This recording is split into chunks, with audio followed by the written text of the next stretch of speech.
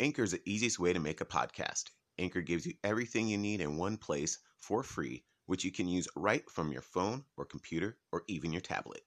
Creation tools allow you to record and edit your podcast so it sounds great. They'll distribute your podcast for free so it can be heard everywhere, including Spotify, Apple Podcasts, Google Podcasts, and many more. You can easily make money from your podcast with no minimum listenership. Download the Anchor app or go to anchor.fm to get started. Coming to you from the studios of Galaxy Media, the Isle of Man's most popular podcast, The Stephen King Show. Now here is your host, Stephen King. Well, hello to you and happy Valentine's Day. On today's episode, we have some fun Valentine's Day stuff, Volkswagen, and of course,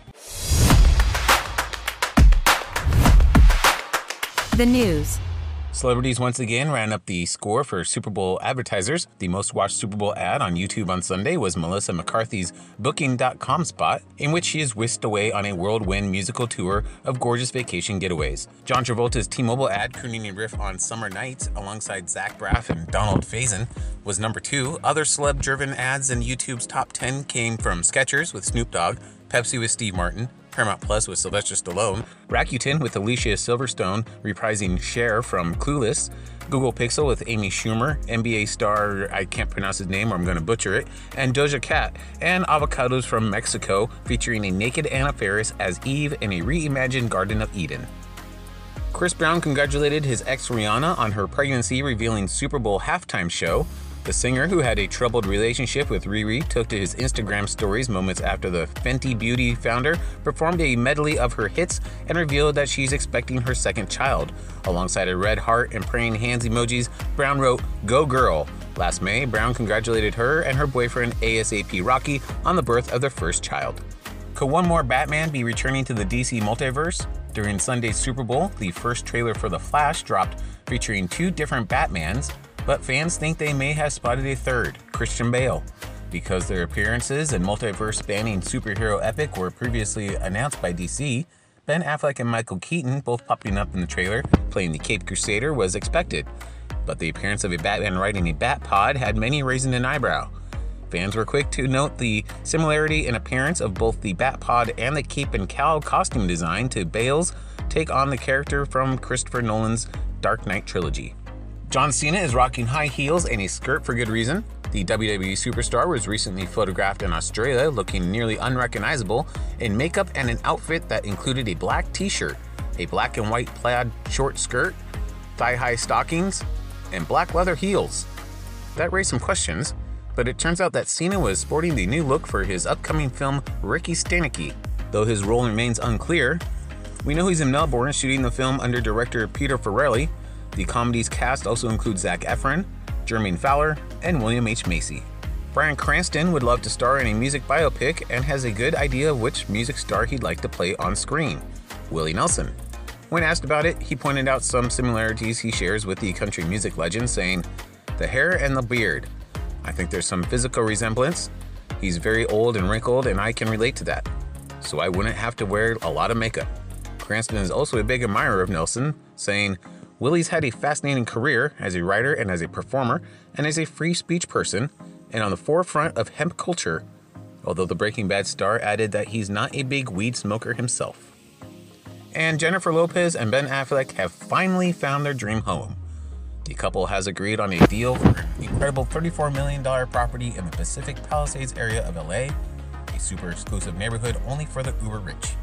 The mansion, built just last year, is a Hampton-style traditional with 7 bedrooms and 13 bathrooms. It sits on 1 acre, which is enormous for that area. J-Lo just listed her Bel Air home for $42.5 million. Time for music news you can use. Rihanna, if you didn't get enough of her Super Bowl halftime performance, just hold on. Reports are that she's likely to perform at this year's Oscars on March 12th, where she's nominated for Best Original Song for Lift Me Up from the movie Black Panther: Wakanda Forever. Jessie J, on Saturday, she announced the sex of her soon-to-be firstborn baby on Instagram, hours before showing off her bump on the Brit Awards red carpet. The clip features her singing an upcoming single, while holding her baby bump with the caption, "Every time I play it or sing it, he moves like crazy. So I think this song is the one. Oh yeah, I'm having a boy." Kanye West, Adidas shares plummeted last week after the company said it could lose $1.3 billion in revenue from its failed partnership with him. West's anti-Semitic remarks last year prompted the sportswear giant to sever ties and scrap their lucrative joint brand Yeezy.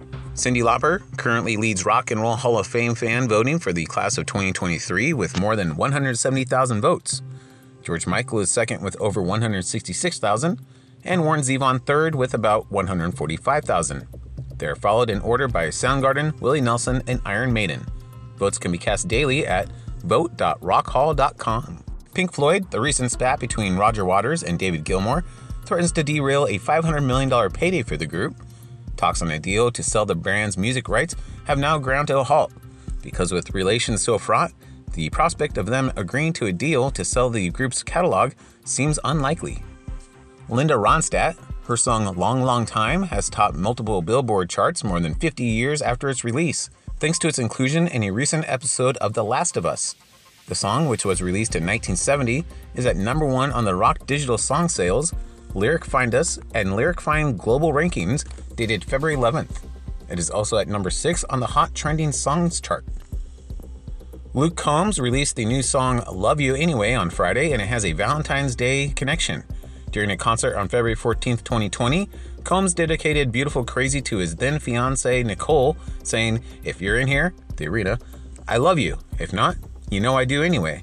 His friend Dan wrote down those 3 words and reminded of them again later that year when Combs was writing. Carrie Underwood introduced her new puppy, Charlotte Charlie Nilla Fisher, to her fans on social media on Sunday. In a series of sweet close-ups, the white puppy is seen cozied up on a rug with a dog toy, snoozing in a travel crate, and cuddling on someone's lap. And Kane Brown has his 9th number 1 song in Thank God, a duet with his wife Caitlyn, and he's giving her all the credit. He wrote on Instagram, "My baby got her first number 1. Thanks country radio and fans for blowing this one up."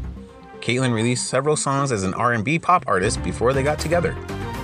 Coming up, Volkswagen. But first, I want to know, what was it that made you realize that your Valentine was a keeper?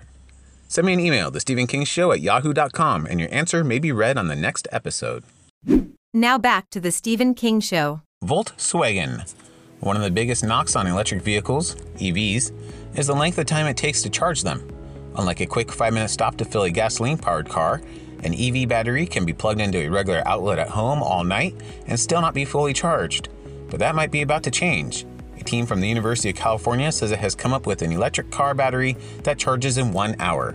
It's a long technical explanation, so I won't bore you with that. But the researchers say their fast charging battery will be cheaper to produce, more powerful, allowing for vehicles with smaller batteries, and is more sustainable for the environment. Current EVs also require raw materials that are already facing supply chain issues. And how much will they charge for that? Body language. Having a limp handshake might be a sign of early death, according to a new study from researchers at the University of Michigan. Their study links grip strength to a higher risk of age-related chronic diseases, including cancer. The researchers found that having a weak grip could be a sign of overall muscle weakness, a known factor of many degenerative diseases. Scientists say that men may be able to tell whether or not they will someday go bald by looking at the length of their fingers. In a study conducted in Taiwan of men who had been diagnosed with androgenetic alopecia, male pattern baldness, researchers found that male baldness is 6 times more likely to occur if a man's ring finger is longer than his index finger. The scientists believe that a longer ring finger may be a sign of high testosterone exposure that occurred within the womb. Of course, up till now, the only reliable indicator of future baldness is that it keeps taking longer and longer to wash your face. Up next, some Valentine's Day stuff, including the best of the best Valentine's Day candy.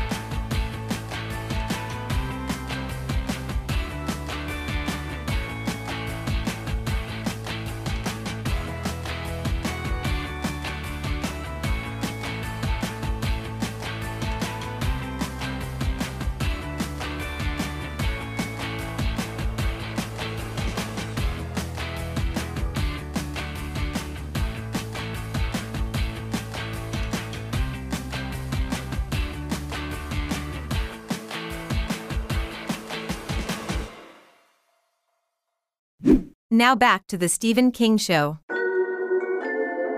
This is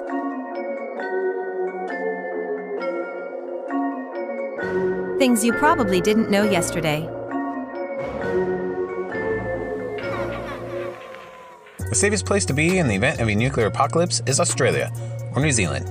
In a report recently published in the journal Risk Analysis, New Zealand-based scientists concluded that their country and its continental neighbor might survive a severe sun-reducing catastrophe such as nuclear winter and be well placed to help reboot collapsed human civilization.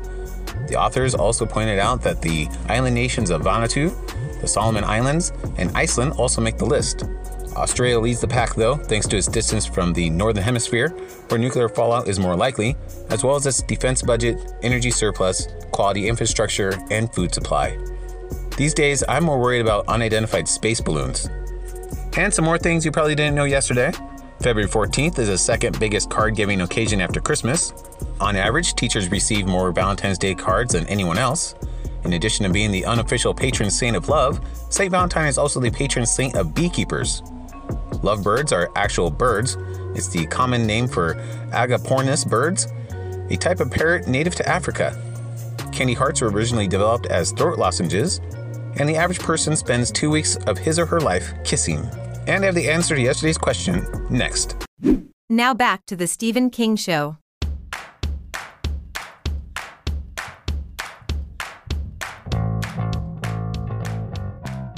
Yesterday, I asked, retailers notice a 20% increase in the sale of this on the day after the Super Bowl.